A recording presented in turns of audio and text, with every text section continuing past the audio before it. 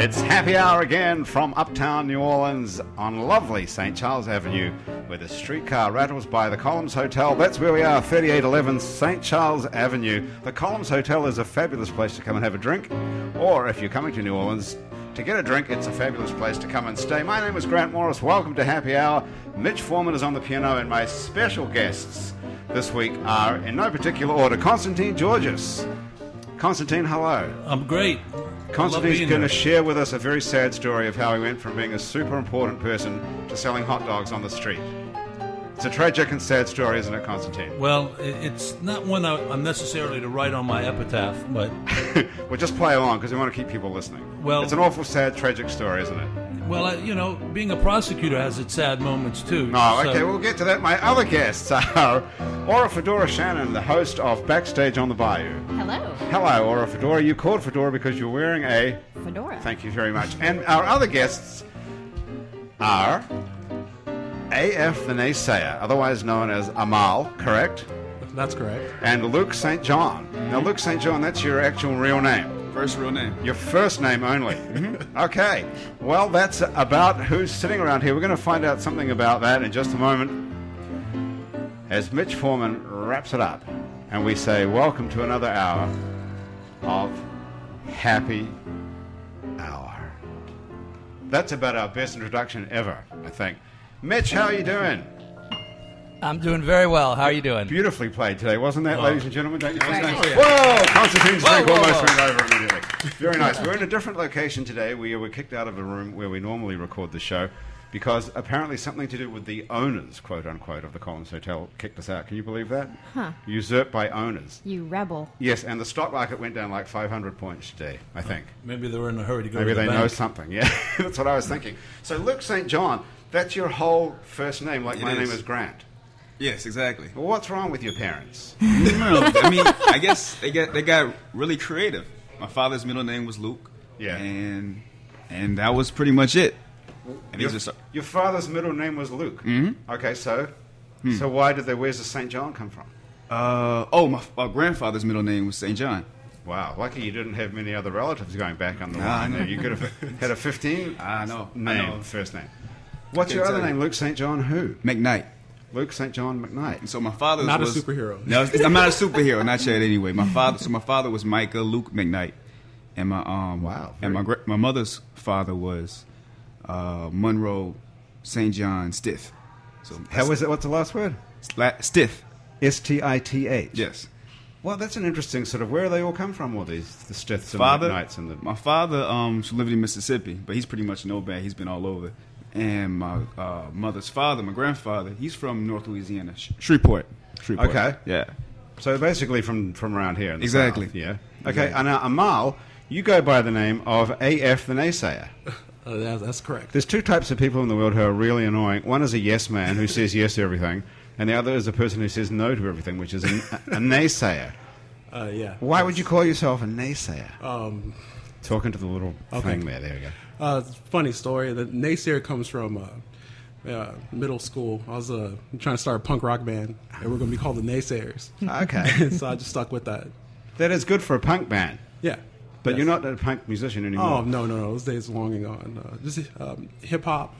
You're a hip-hop. Hip-hop. Naysayer. Electronic music. So naysayer sounds sort of a lame for a hip-hop person, doesn't it? It's me. Hey, it is what it is. You know what I mean? It's my roots. Yeah. My childhood, That's true. So, but naysayer doesn't. It's not like you're going to kill somebody. Well, it was like when I was. It's like you're going to argue with somebody. When I was in not middle blow school, their head off. I used naysayer as like a connotation for like, going against the government and all that stuff. Just like stand up for your rights. Right. Just revolutionary. Yeah. The naysayer. The revolution will not be televised. Or will it? Yeah, It'll it'll be be on tweeted and Okay. We're on TV. We're not We're far. on Facebook and Twitter. We're not far off a revolution, though. Do you think? That I just found this out, that 1% of the population of the United States owns 40% of the wealth of the United States. Yes. Yeah. Did you happen to That was know- on that video you showed me. It sure was. You showing each other videos? That's cute. Yeah, we showed you Yeah, some videos. It was who was that band? Is this Rage Against the Machine? No. That is definitely a band. There is a band called Rage Against the Machine. Course, I'm saying, was that the video that you sent? No, it wasn't Rage Against the Machine. Was some other video that was they had that same stat. talking about statistics. It is a huge statistic, isn't it? It is. Why wouldn't you think there's going to be a revolution, Constantine? I didn't say that. I said it wouldn't be televised. But do you think there's going to be one? Isn't that the recipe for a revolution when 40% of the wealth of the country is owned by 1% of it? It's not a good formula for prosperity. I mean, you wouldn't think so. When the rest of the people find out that are aware of it, then it's not a good recipe. But not a lot of people do. Yeah. But I think that being of Greek origin, the places in Europe are much more attuned to critical government actions and even the economic situation, and they do rebel rather quickly when they disagree with the government, and they in a way it's a bit more democratic because the people really have a more of an active participation, whether it's against or for something. Whereas here, and in particularly more down south in other parts of the country, it seems like things are more acceptable. They move slower. They don't really get energized enough to really protest things that they should be outraged about. You know what's interesting? I'm very fortunate that I spend a lot of time around a lot of young entrepreneurs in the community, people who are both from here and from out of town who have moved here. And I see this sort of quiet thing kind of happening where there's a shift in perception and an attitude where people are, becoming more interested in small business and, social media as a medium to, businesses, instead of traditionally competing against each other, are working together. And I think there is a revolution happening. It's just not with riots and that sort of thing. It's an American revolution. Definitely. It's not going to be violent. And how are we going to wrest the 40% of the wealth away from the 1% of the country with this revolution, though? I don't know. Is wrestling it away the answer? I think innovation is the answer, really. So you let the 40% of them keep, you let the 1% of them keep the 40% of the wealth, and we'll just have to manufacture another 60%. I mean, 99%. This is the invisible Mitch, but to me that wealth is just so imaginary anyway. All of it. You mean it's just a piece of paper and it's just a piece of paper, not backed by anything. And if it does crash, as the stock market is doing, then you'll be left with what really is, really is the value. Right. So we'd be better off. You mean? I think so. It could be just the beginning of a change of what's how the. So basically, everyone sitting around this table doesn't have any money then, because I think if you had a whole lot of money, you wouldn't feel that way. That's why we're happy, right? Could be. Well, Constantine, you come from like a big Greek family. Do they have a whole bunch of money back there in Greece still? In Greece, no, that's why they came to America to make some money, get a little bit better at the time. But if you put your money in the stock market, that was like going to money heaven. I mean, it just went up. I don't know why anyone really rationally would put money in the stock market, and I really want to say that. I hope it hits the airways because.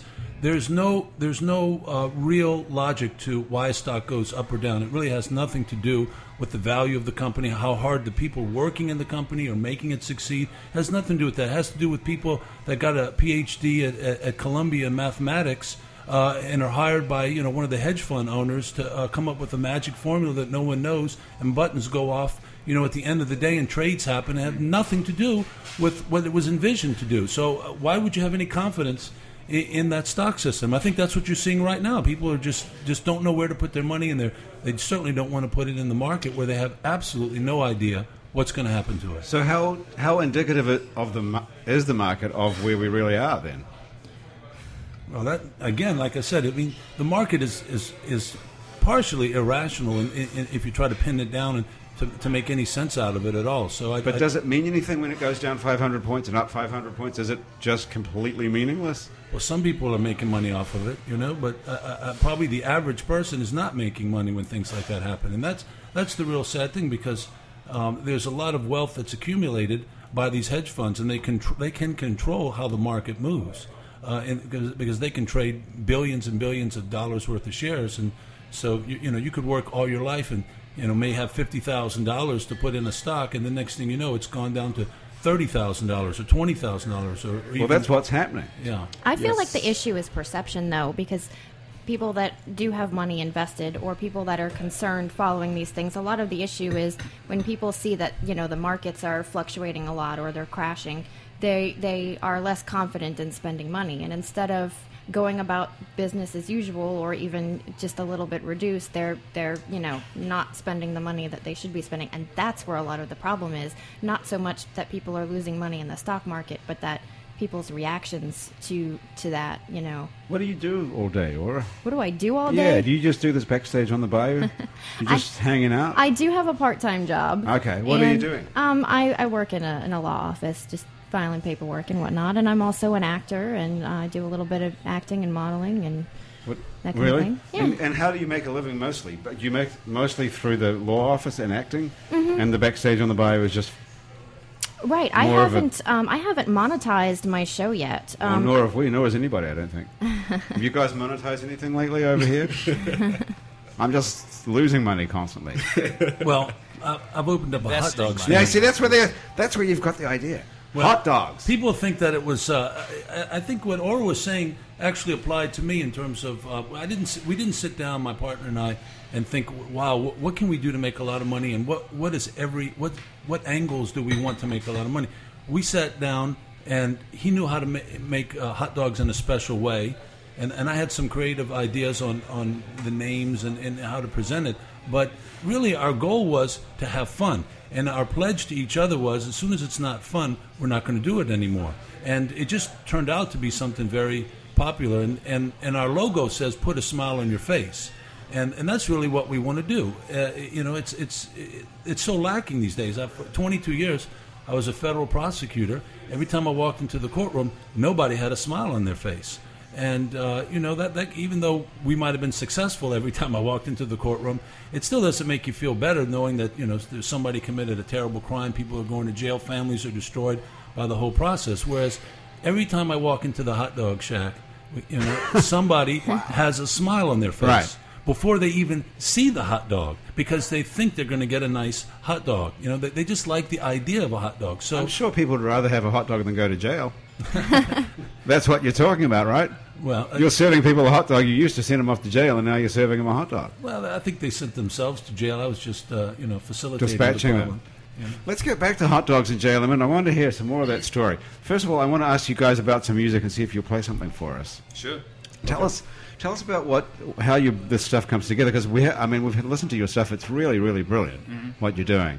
It's really cool. It's hip hop, strictly speaking, but it's not like aggressive, whacked out, knocking each other. That's one particular facet of hip hop. Yes, right.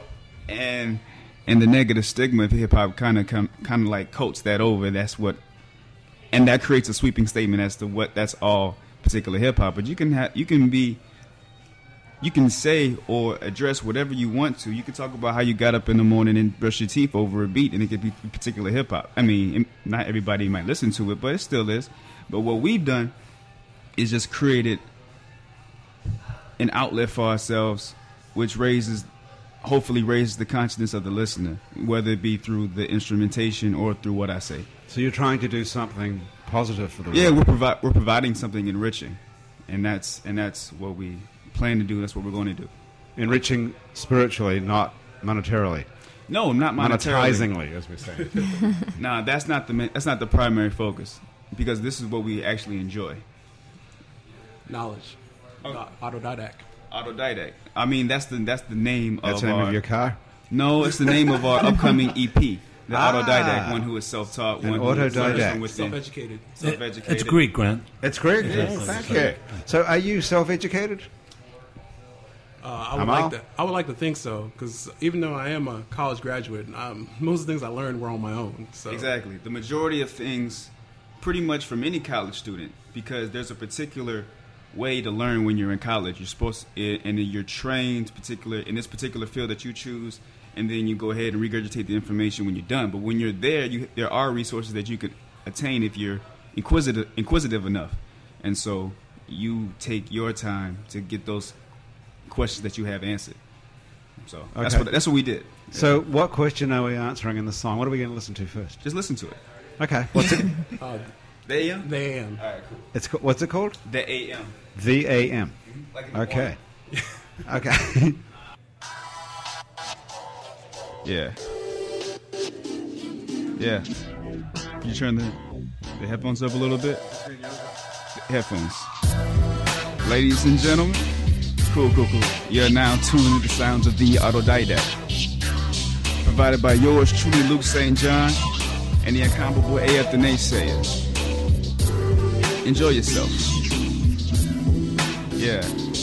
Here we go.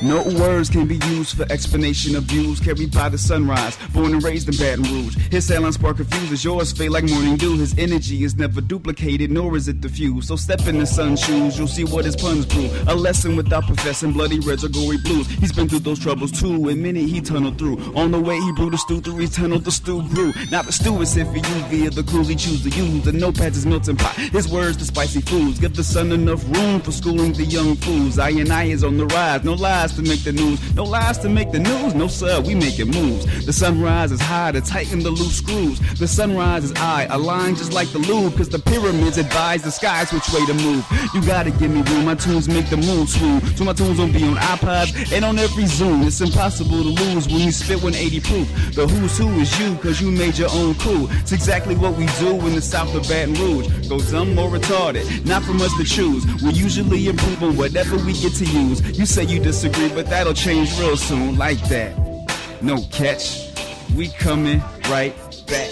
Number one producer in the back, going hard, never ever whack, straight up. And for the record, it's not perfected. These are letters for you to get the message. The record is not perfected. Letters for you to get the message. Now what that was just pretty much an exhibition explaining myself, ourselves, and why we're going to get started, because I was just taking you through a particular way. I was telling my story as if I was the sun, and trying to explain that I was about to bestow something upon the listener. The sun, as in the sun in the sky. Mm-hmm. Sun or the sun, or the sun as in Jesus. Is this religious? Mm-mm, it's not religious. No religious stuff. It all depends on how you want to use the word, because really, no matter if you want to use God or religion, has been misused over, let's say, like at least 3,000, 6,000 years. So which one, 3,000 or 6,000? I want to say 6,000. 6,000. That's going back to what year would that be? 4,000 BC or something. I want to say, but what was happening in 4,000 BC? Let me explain the point, though. Okay. The true meaning, as far as like religion, you break down the word, you get re-legre. So, as far as Latin is concerned, re means again, legre means to tie back. To tie back. So, to tie back. What exactly were you tying back? Yeah. Okay. To go back to. Okay. Right. So you're going back to something again. That's what religion means? The literal sense, anyway. Okay. Before you get through all the misinterpretation or what have you, but it's simple sense. And that pretty much is just your true nature. Before you get to your personality or your false self, or what you Are we talking about everybody or just you? No, anyone. Everybody. Any particular all being. Of us. Any sentient being on this earth that's able to perceive or understand. Their true nature they're directly connected to it. And the problem is, through this day and age, you've been taught through particular dogmas to separate yourself from that particular entity. But what is a particular entity? Is yourself you're talking about? Your true self, yeah. Your true self. Your true nature. Yeah, your true nature. So what we've all been done is we've separated ourselves from our true nature somehow. Through conditioning and behavioral patterns in your mind. And so what we would like to provide is something that ushers in a new way of thinking and a new way of living. And how do we get back to ourselves? That's going to happen. Well, how? But that's just it. Suppose we buy that record. That's just it. We can speculate and theorize all we want to, because we've identified ourselves with the mind so much that we would like to just throw questions at it. If we just be, then allow your questions to answer. So if I have no questions, if we just sit here in silence, would be nice. You know, going back to what I was saying earlier, I think this kind of ties in a lot. It ties in a lot. Yeah. That's why I was agreeing with you. Yeah. And you know, there's a lot of that, you know, I don't know, being a creative kid coming up, you know, there's, even when you have people that are encouraging you, you're conditioned to conform and conform and conform. And, you know, there's a lot of things that get suppressed in the process. So you have to do this on this timeline. You have to fit in with this mold. You have to, you know, if you don't do it, it's not legitimate. And every time, you know, if you have an accomplishment, but it doesn't fit within that conformist mold, a lot of times, people disregard it or don't, give it the gravitas that it deserves. And, I think we're all in agreement that the optimum idea is to try and be happy, right? But what's happiness? Well, I guess is that something different? Is that something different for all of us? Well, I mean, things make you happy, but I think if you ask me what it's all about is being creative. I think that if you can be creative in whatever form, that's a pretty high thing to achieve. Happiness, might not be everyone's priority, quite frankly. What do you think? Contentment, not necessarily happiness. Yeah. Well, if we had a shared priority, like which was what you're saying, our true nature. That's what you're saying, Luke St. John? What am I saying? That we all have a true nature, and that's what we're aspiring to return to get back to. Let's not intellectualize it so much. Okay. Yeah, just be. But then we don't have a show. We've got another, we've got 25 minutes. But that was a Beatles song, wasn't it? Let It Be. Yes.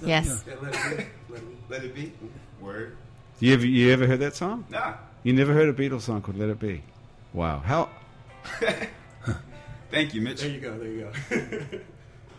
That's amazing. You've really never heard that song.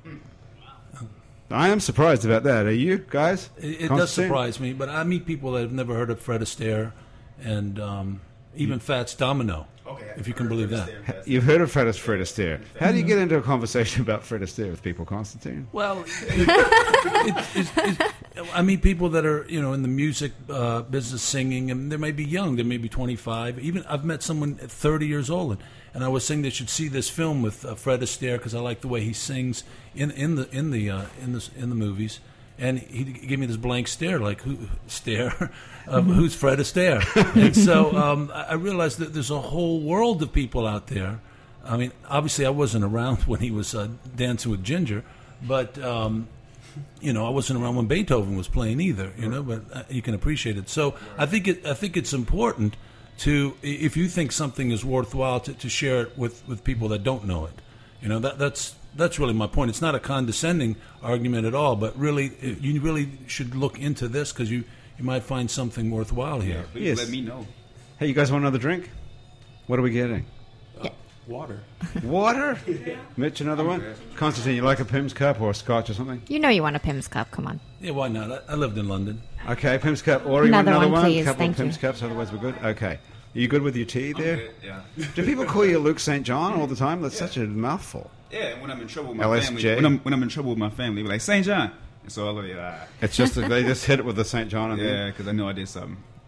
Talking of trouble, in a broader sense, Constantine, you were the U.S. attorney here in New Orleans. Well, let's say I was the assistant U.S. attorney. Many people wanted me to be the U.S. attorney, but it never happened for political reasons. What is the U.S. attorney or the assistant U.S. attorney? Well, it's someone that's in the U.S. attorney's office. That's a lawyer. Is a lawyer for the United States government. The U.S. attorney, the Department of Justice has an attorney general who's the head. But throughout the country, in each state, there are various offices which enforce the laws of the federal government, not the state government. And that's done by the U.S. attorney in that particular district of where people live. So Louisiana has 3 districts. Some states may only have 2 districts or 1 district. Our district is New Orleans and about 8 or 9 other parishes in the area, and it's called the Eastern District of Louisiana. And I was just an assistant in that office for a long time. And what is it? What do you do on a daily basis? Then you represent the federal government, so you're prosecuting. As you just said, you're a federal prosecutor. Well, when you're a federal prosecutor, you work very closely. If you're doing, as a prosecutor, you're doing the criminal cases. Remember, the U.S. government also has lawyers that defend the U.S. government or assert rights of the U.S. government in civil cases. But Can you sue the U.S. government for something? Only if they let you. Okay. But that goes back to the ancient rule of the king. Only allowed the English people to sue him. The sovereign only allowed to be sued if he gave you permission to sue him. So you can sue the federal government if they allow you to sue them, and they have thousands of laws which allow you to do that. Okay, but were you defending the United States government, or were you mostly prosecuting on behalf of the Most of the time I prosecuted, but I did do some defending. And what sort of crimes are federal crimes? Like, is it? Well, there was a full range of crimes. I mean, there were drug crimes, which were both state and federal cases. But usually you'd like to have something that affected interstate commerce in theory, and that's how you get the federal jurisdiction. But civil rights is a federal case because it's constitutional. You're prosecuting people who took away people's civil rights in this case. And is this a good gig to pick up chicks with? I used to tell people, never tell anyone when I walk into a party what I do. You can say I'm a lawyer, but don't say I'm a prosecutor. Really, people don't like it. It's not sexy, federal prosecutor. Well, and sounds cool to me. Their personal habits changed dramatically when I walked into the room. Because they think you're going to get busted. Right. Like you're like a narc or something. Right. You have a lot of friends that do drugs or something? I wouldn't know. They never did it around me. Do you really think that's true, that people adjusted their behavior because you're a federal agent? I wasn't an agent. That's right. And when I say an agent of the federal government. There's no doubt about it. I mean, I was overseas once as a government. I had an assignment overseas in England, and I would go to people's homes that were very much like the people you'd meet here, and they were lawyers, and they had very good jobs on. But I was always amazed how much marijuana I saw them smoking, and I thought, this is, I never see this back home. They really must smoke a lot of marijuana in England, but it was because they really didn't care who I was when I walked into the room. But it's obvious from the amount of drugs that they seize every year and they prosecute that it's everywhere. Would you have busted your own friends if you saw them smoking weed? Well, fortunately... But you're not a policeman, you're just a prosecutor, so they have to bring you a case. So people are just freaking out for no reason, these... That's true. Paranoid That's because they were smoking marijuana, probably. Hey, talking of marijuana, you guys okay? What's happening? I empty glass. You want the glasses back? Okay, we're recycling. Thank you. Thank you. But there were, the federal. To answer your question, though, I mean, on a more serious note, the federal government has vast resources, unlike the local governments here, the DA's office, and so it's easier to look like the good guy because you really can do a lot. You have more time to prepare a case. We do a lot of investigations with the actual law enforcement agents like the FBI or the DEA or customs agents, and so if you can have time to set up and do a sting. The government did a sting years ago when back in 1994 of New Orleans Police Department. It didn't seem like things have changed, but that's when they busted the guy selling cocaine out of the garage. Well, no, actually, killing each other. What happened was that the FBI decided that they were going to set up an organization that was a marijuana organization and introduce themselves to police officers and ask them for protection. And so for a year, they pretended that they were big drug dealers, and all these policemen would come around and protect shipments of marijuana that were going in and out of warehouses. For real? Yeah. And what was the kickback for the cops? Did they get pot or did they get paid? No, they got paid. They got paid to protect. Were you part of that whole thing? No, actually, that was another group in the office, but I got involved after because during this entire investigation, one of the cops was suspected of murdering a woman who had filed a complaint against him. Well, he was eventually found guilty of this guy, right? He was, and actually he's sitting on death row today. I'm not proud to say that, I don't lose any sleep doing that. Did you send him to death row, this guy? Did you prosecute that case? I did. Do you have a message for him if he's listening? I hope he's enjoying himself now. Hope he's enjoying the show. Yeah. How long has he got to live?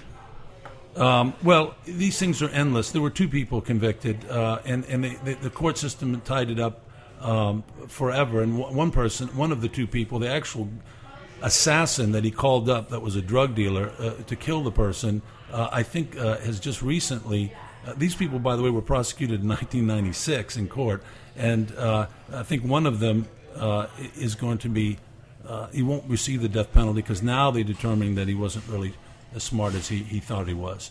But the police officers... You have to be smart to be killed by the U.S. government? I mean, it's unfortunate that anyone has to be killed, really. I mean, well, that's a whole other subject, of course, with the death penalty. Yeah. And its merits and demerits. But let's talk about theatre for a minute. Yeah. But just before Much we do more that, interesting. Let's come back and talk about theatre. Mitch Foreman's going to play a song for us in the meantime. Mitch, what's it going to be? I'm thinking of an old song of mine, and it is called Milton. Milton is a beautiful song. We'd love to hear that. Here it comes. It's not Milton Berle, by the way. I was thinking of the poet, but it's okay. Oh, no, it's not that either. This is named after Milton Nascimento. There you go, correct. Here it comes.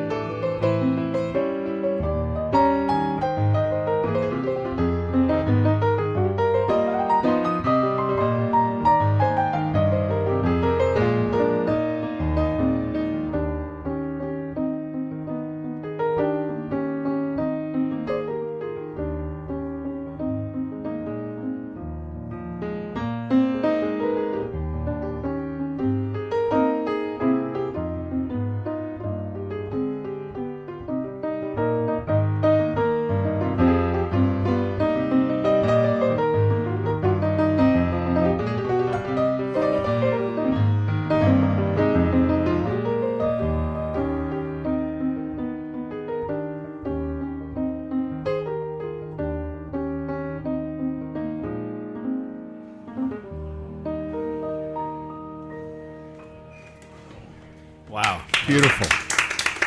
Well, that's what you call playing piano. 2 lessons. Very nice. Oh, 4 lessons. 4 lessons, not bad after just your 4th lesson. Did you get that off a DVD, like How to Play Piano, like Oscar Peterson? I did, yes. Very nice. When did you write that song? A long time ago, back when the guy was going to jail, I think Konstantin Mitch wrote this. Wow. Probably. In the 90s? About the same day? No, Wouldn't that be fun? We're 80. Way back in the 80s, wow. Yep. So you were like 3, like Mozart when you wrote that. Well, sort of. What album is that on, in case anyone listening to this would like to go by Mitch Foreman? That is on Train of Thought, and it is also on Perspectives. Very nice. Hey, Mitch, thank you so much. Yes, you're going to say something? Oh, I just wanted to, maybe we're changing the subject, but I wanted to get back to Luke St. John and Let It Be, because what's really fascinating is, and it's actually refreshing, is that he never heard of the song, and yet he came up with it on his own, which really should be encouraging to people to see that every generation has got people that are thinking like this, and then the hope really for the future is that people really start to understand what Luke St. John and John Lennon. Luke St. John Lennon. There you go. You could call yourself. We never thought about that. That's true. Hey, listen, I wanted to ask you about the theater. All right. Or a fedora. Yeah. New Orleans is not a city that people associate with the theater very much. Which is unfortunate, because there are some very talented theater actors, and, there's some, a long history of theater companies in New Orleans. How long a history is it? Oh, boy. You put me on the spot. Well, you can make it up. Well, Les Petit's supposed to be the oldest theater, running theater. It is no more. Well, Le Petit, you mean they'll be serving Creole gumbo. And probably some terrible dinner theater, yeah. But hang on. So I see there's a lot of animosity here towards Le Petit. Well, no, not at all. Well, the situation, I wasn't prepared to talk about this particular issue. I have been avoiding it. This is like 60 Minutes. I've been avoiding it on my own show. I have avoided it on my blog. I've just been I'm if you want to follow the news, follow these people. They'll well, tell you let's about just it. in case It's anyone listening controversial. doesn't know what's going on. Le Petit is it the oldest theater in America or the oldest theater in New Orleans? It's the oldest, from what I understand, and someone correct me on the internet later if I'm wrong, which I know you will. It was the oldest continually running community theater in the United States. In the United States, Right. Up until a couple of weeks ago, when apparently it ran out of money. Right. And so they decided to save money, to save the theater. They would sell half of it to, is it Dickie Brennan? Some Brennan, to turn yeah. it into a restaurant. Half of it would remain as a theater. The actual Right. theater would remain exactly as it is. Right. And then Mr. Brennan would buy the other half and turn the other half into a restaurant. Right. Which sounds like a sort of Solomonic solution. What's wrong with that? What's the other side of that? Well, that's a very simplified version of what's gone on. Thank you. Yeah. The situation with the finances there has been off and on for a number of years, from what I understand. Well, theater must be difficult. That was my point. You don't regard this as a theater. And again, city. I'm very nervous about commenting on any of it. Because Well, we won't make you say anything out of school here that's going to get you in trouble. But right. what's the other side of the story? That you don't want to sell off half the theater to No, to there's become a actually restaurant. I see. actually two stages in the actual physical theater space. There's the original theater. Two stages. There's the original Actual state. Yeah, two separate theater stages. Okay. There's the original theater space, and then there's also a smaller space that was originally called the Children's Corner, and they did children's theater there. And then a few years ago, it was turned into Muriel's Cabaret Theater, and they did smaller independent type productions there, which it allowed a lot of the smaller theater companies to put on shows in the famous space, while maintaining that, and they could simultaneously have two shows going on at the same time. Okay. How'd they run out of money exactly here? I am not the person to ask about that. Well, I can tell you what I read. How about that? Yeah. Should I we can spread too, more but hearsay? I feel more comfortable. You're a lawyer, so Yeah, that's true. Don't say anything. He's a hot dog guy. Don't say He's anything. not even a lawyer. I still have my law license. Do you still keep it It up? might not be after this program. Yes, I do. Okay. Well, I teach at Tulane Law School as well, but that's so another you're a story. hot dog guy and a law professor. And I sell olive oil too. But we haven't even got onto the olive oil. Okay, but you know something about Le Petit Theatre no, as well. just from what I read, I think they had a note of about $700,000, and they were constantly having trouble raising the money to make ends meet. And let's give due credit to Dickie Brennan's going to put in $3 million just to have part of it, and not to mention what he's going to have to put in to actually make a restaurant out of it. So he's risking a lot. Now, I'll say this. I lived in London twice, where I think is the greatest theater experience you can have for reasonable prices, unlike New York, in the English-speaking world.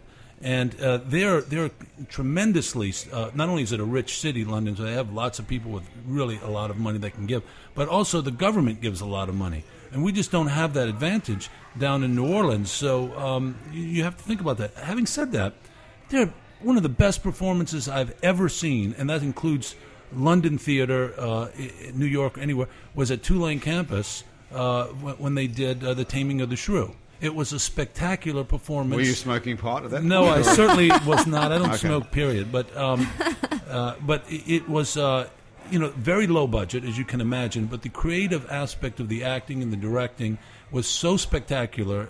And Shakespeare is not always the easiest to watch for a lot of people. But the audiences were packed.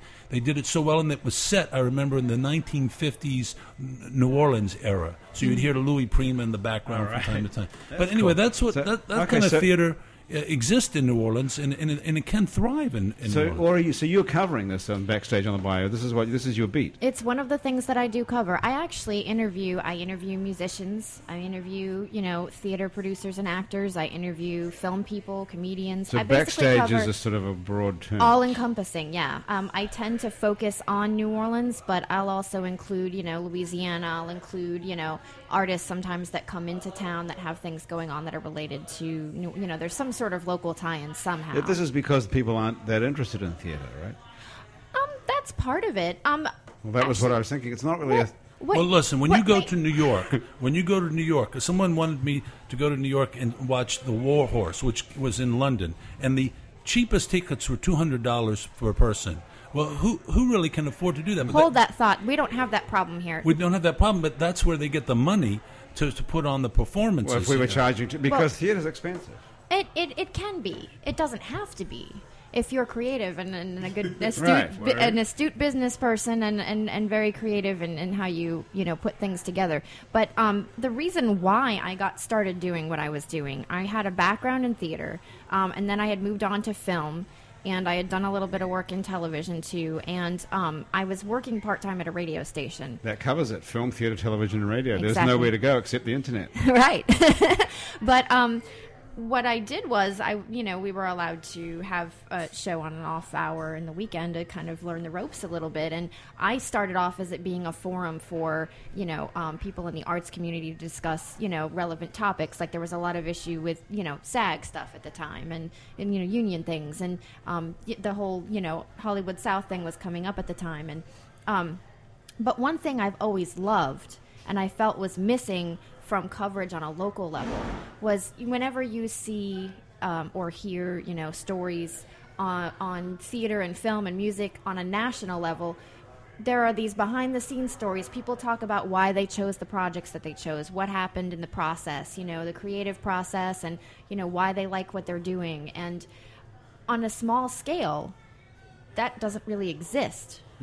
And so I wanted to bring that to audiences. I wanted to bring people, get them interested. And, sometimes, you'll see an interview, say, on one of those entertainment talk shows, and someone will talk about, why they agreed to do this role in this movie.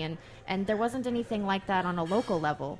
And I felt like these people had interesting stories to tell, that even if you weren't necessarily a theater person or you didn't like hip-hop or, I figured it was a way to bridge those gaps and give these people an opportunity to tell their story. And it's true. If you listen to your shows, you hear people talking about the incredible amount of work that goes into the stuff.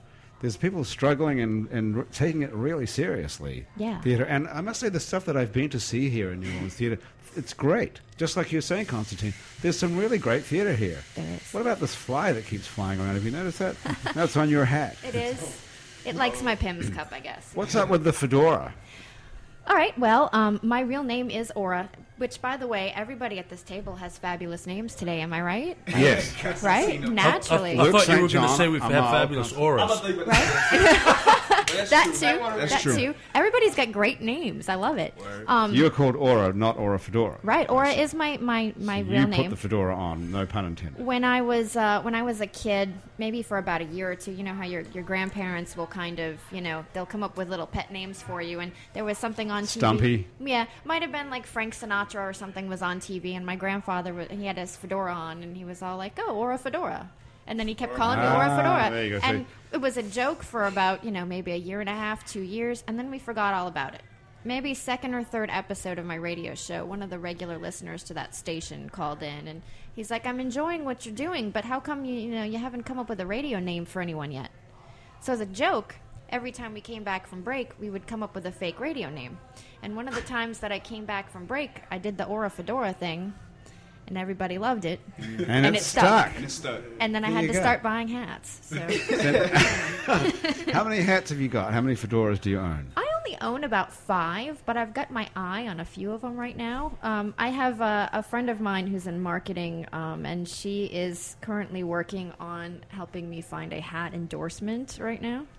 Brilliant idea. We need friends like that Exactly. to help us do that. Hey, listen, you guys, the name of the band is AF the Naysayer and Luke St. John, right? Yes. That's correct. So that's your names. Yes. So it's like Simon and Garfunkel. Yeah. Naysayer keeps saying yes. I don't get it. What? Say no. I'll say no. No, the Naysayer. Thank you, Connie. That's my attorney over there. Exactly. So it's an interesting name, AF the Naysayer and Luke St. John, because it's an arresting name, isn't it, guys? Don't you think? From a marketing angle, it's a great name. And those publicity photos you have with electrical tape, and your eyes are all scratched out. That's courtesy of Casey Smith. Casey Smith is It's actually Casey O'Neill, because she's got married. So. She still lives in Lake Charles? Yes, she lives in Lake Charles. So how did you meet Casey? Through school. Yeah. So Yeah, education does have some benefit, even though you're autodidact. Well, I realized I'm at a university, and there's supposed to be a lot of talented people at these universities. So I tried to, instead of going out and hiring people outside the university, just look around campus, see what talent they have around. Instead of going keep it local. So right there on. you go. And so she's taken these great photos of you where you've got masking like electrical tape over your eyes and Yeah, that's your face is all scratched up. It's she great. actually won state for like some jury for her photos, and that's her style. Like, so I was like, you know what? Once you take these pictures, I just want you to do what you do. Okay. So I want you to do what you do. Let's hear another song from you guys. Sure. So here's the deal. So we play the track, and then you rap over it. Exactly. there Okay. you go. So what do you? So Amal, what's your part on this? I make all the music. So you put all the track together. I put all the tracks together, and we perform live. I perform it live through a SP404. It's a drum machine. So Right. Those and are then so cool. and Sometimes we have like a bass player and a drummer actually, with us. right. almost all the time All we the have, time. which is Taylor Lee on bass, and we have Logan Leese. He plays drums. So. Okay. So and you guys live in Baton Rouge, or you live here? He lives in Baton Rouge. Right now, I'm on my way trying to move to New Orleans. I'm trying to Okay. move to Mid-City, From where? Lake Charles. Oh wow. So you're from Lake Charles. So you guys met in school then? No. No. Oh, thank goodness! Finally, You want Constantine, to we talk? haven't. You want to talk about that? Oh, sure. I'm originally from Baton Rouge, born and raised. I go to Southern University. That's in Baton Rouge. Southern. But his close friend, he pretty much got me into the art form of writing. Well, I always wrote, but I never rapped. So, like, I met him because he went to, my friend Jay, mutual friend, he went to Baton Rouge. And then turns out that he was with a rap group with Amal called Shuggy Watts. And so when I started picking up my particular pen and making music as far as hip hop is concerned, they were booking shows and performing. So when I had my particular work done, I could open up for them. And that's exactly what happened. So when I opened up for Shuggy Watts, I met Amal. He heard my music, and so we kind of connected like that. So you poached Amal out of Shuggy Watts, and now Oh no! I just I actually approached him, Yeah. and that's how I went from there. But Shuggy Watts had to stop because James Darisso, the rapper, he ended up getting he's trying to get his doctorate right He's now. in Tennessee So right now. he's in oh Tennessee, wow, he's Middle got out of the Tennessee. whole business, and Yeah, he's yeah, getting a yeah. PhD in something. Yeah. What in? Psychology, Neuropsych. neuropsych. Neuropsychology. See, that's a good idea. Fantastic. That's what Constantine thought. He had a whole career planned out for himself there with his law degree. Yeah, the neuro part was more interesting, I think. If you were a neuro-legal prosecutor, you might have got. You might still be Neurons. happy. So what song? So what happens? How does it work first? You come up with the track first, and then Luke St. John, you've come up with the words to go over it, or do you do it the other way around? It depends sometimes. Yeah. Like, at first, I would make the music, and then he'll come over, and then, he'll write some lyrics down. Or sometimes, like, I'll hear him do some stuff, then I'll make music to that. So it varies. Yeah, it varies. Okay, so which way did this particular song we're going to hear now go? Some Emeralds. How'd that start? Emeralds. I wrote to Emeralds. He wrote the Emeralds. I remember you were actually, while I was attending class. Yeah. I wrote, so like I was he was still in school, and for some reason I was just at his university. I don't remember why. You weren't enrolled there. We were recording. No, I wasn't. No, I was You just just there. hanging out. I came there. I slept in his dorm or whatever. We went through beats. We recorded, and I used to follow him in his classes or whatever. Nobody asked questions. I was just that random guy in the middle of semester. I was just there. So I wrote lyrics while he was like, was the listening class? to the lecture. It was like culture geography. Yeah. So that's how this happened, because I had the instrumental on the MP3 while we During were the walking class? around. Yeah, walking around campus. So that's how that So happened. you wrote this in class, in the geography class. Yes. And what's it? And economics. It was culture geography and economics. And it's called Emeralds. Yes. So it's got a sort of a green, sort of a geographical sort of a vibe. It has to that it. feel. It has that feel. It's light too, and easygoing too. Okay, let's hear it. Yeah, that's it.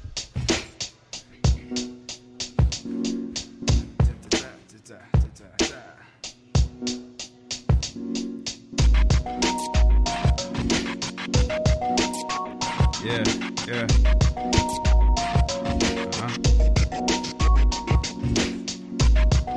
Luke St. John, and AF Naysayer. Let's get it in. Yeah. Numbers driving through my head with the square roots of problems. No sign of a cheat sheet. I repeat these columns. Saturn's traveling pattern got you confused and howling. The shepherd, but that leopard gaze is getting kinda bothered. I let the sheep graze at all times remain sovereign. That's the main object. Sits within my palm's grip. All breaks down and surrounds pure logic. Found homegrown, would have known if you lost it. Turn off that iPhone and just zone on some hot shit. Outlets, the sockets, addressing every topic. Listen to the tape, but at the same time watch it. Can only get the tape if the merch is in your pocket. Listen, cause these lyrics are more than just some hot shit. Open up your optics, addressing every topic. I roll my dice again, knowing it's more than just luck. You feel my feelings touch? Cause life is fantastic, it's easy, it's hard. Unexpected sparks, and on and on and on. When the final bell rings, it's when the real life starts. You got everything you need, you can feel it in your heart. That drum skips a beat and your feet are feeling lost. What you do is phone home to be shown those hidden parts. Even in the dark, I brighten the whole show. Got my crowd reading John chapter 10:34. Much, much more than traditional folklore. It's exactly what it is, take the time to explore. I should build a house without a ceiling or a floor. The view would be gorgeous enough to no source. And with that being said, I'm on my way to the store, buying every brick and nail so I can build my own course. Of course, plenty diamonds in the rough. I can show them the sun, but only they can look up. So, that was Emeralds. That's great. Word. There's something going on here. Yeah, something's going on. Something's supposed to be going on. Something's supposed to. I feel like rapping myself now. Come on, go ahead. I don't know. I'm inspired here. I'm thinking like, no fooling.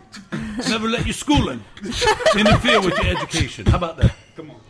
There you go. There it is, Rick. There it is. There's something. It's interesting to sit here and watch you do that because it's something sort of comes over both of you actually. There's sort of I hate to say this because it's we're getting back to religion again, but it seems like an elevated.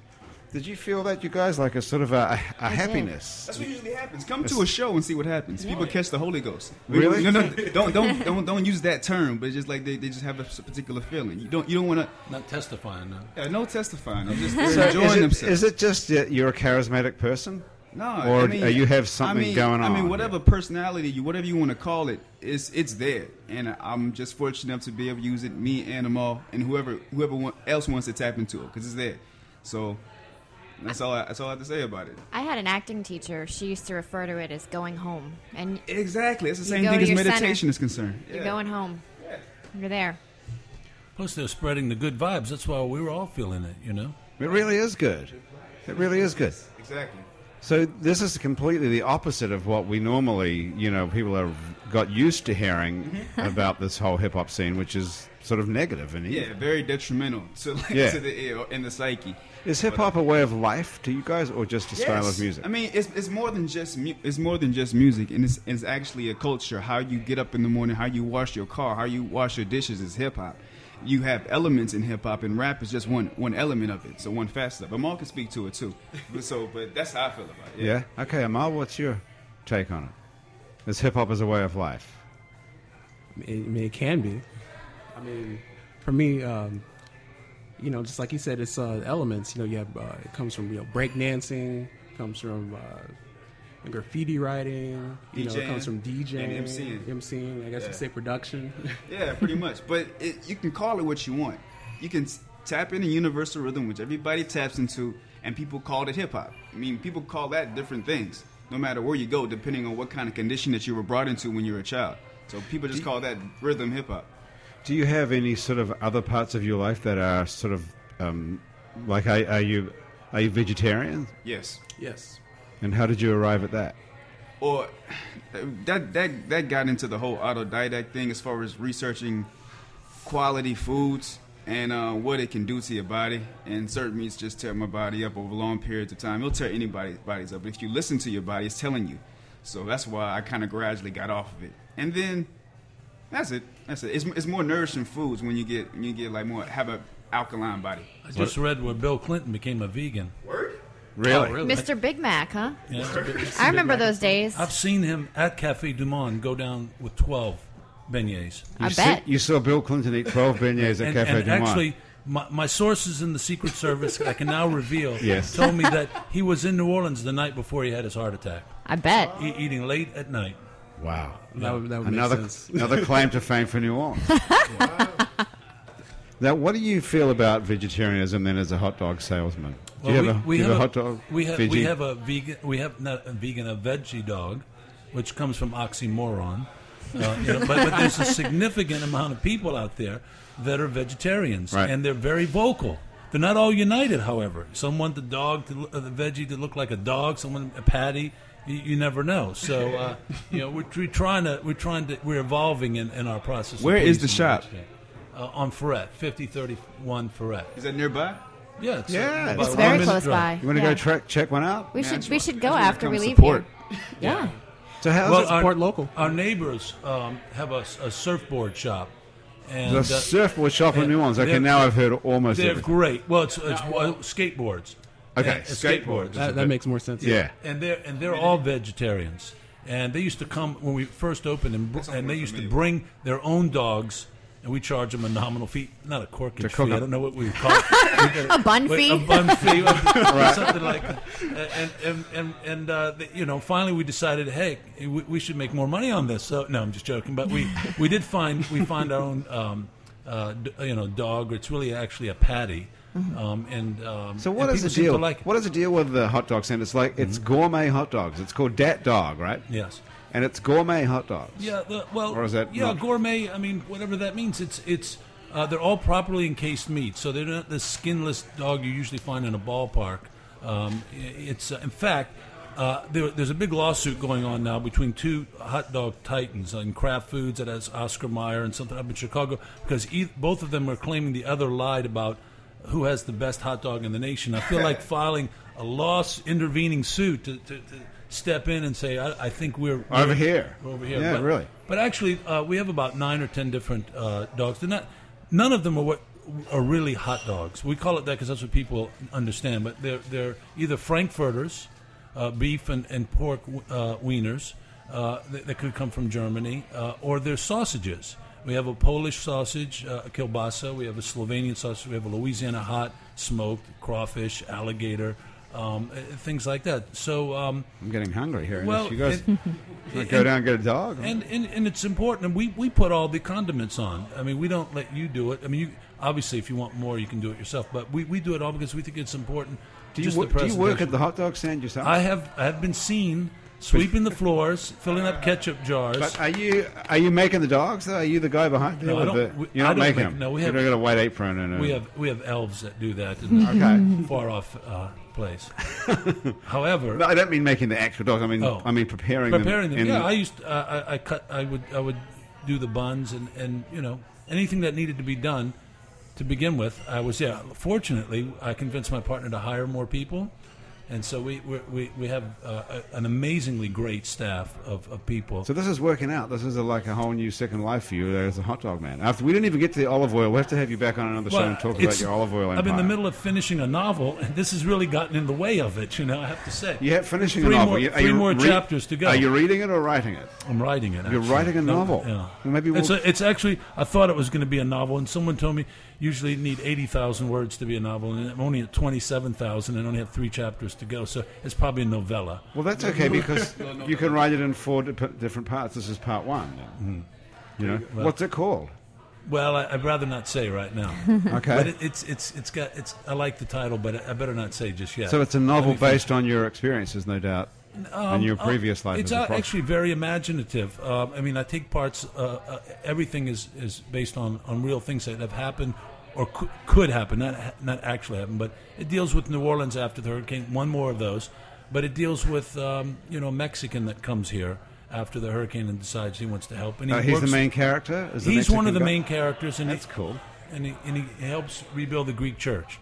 So I don't think anyone's writing about the Greek church. No, I think you're on your own with the Mexican coming to New Orleans to build a Greek church. That's pretty cool. Well, congratulations. That's a pretty big deal to sit down and I need to finish it. Right, you're so close, though. You'll finish it. The hot dog's getting in your way. Well, Constantine, thank you for coming by today for a happy hour. It's been a great hour. It's whizzed by. Aura Fedora Shannon, thank you for joining us as well. Thank you. From Backstage on the Bayou. And AF the Naysayer. And Luke St. John from the band of the same name. Yes. Thank you so much for joining us. We have links to all yours info on our website. It's neworleans.com. So we'll send a few people your way as well. Thank you so much for joining us here at the Columns Hotel for Happy Hour. Our producers are Melinda Hawes and Trish Kaufman. Our executive producer is Tanya Castellanos. Mitch Cryer is our technical director, and Christian Unruh is our music director. Our web designer and our link to the real world out there is Cliff Brigden. Our theme song was written and is being played right now by the fabulous Mitch Foreman. If you'd like to be on our show, and you can sort of sit upright for about an hour and talk coherently, give us a call or drop us a line at itsneworleans@gmail.com. Our show is recorded live at the Columns Hotel on St. Charles Avenue in New Orleans. If you'd like to come to the Columns Hotel, it's a great place to stay. If you're already here in New Orleans, come down and join us for a drink sometime. You can check out our other shows on itsneworleans.com, including many more happy hours for you to listen to. Psych Ward and our business show Out to Lunch with Peter Raschuti and Kathy Finn, which comes to you live from the beautiful Commander's Palace. You can keep up with us by liking our Facebook page called It's New Orleans. Happy Hour is a production of I&O Broadcasting for itsneworleans.com. Until next time we meet on Happy Hour at the Columns Hotel, I'm Grant Morris.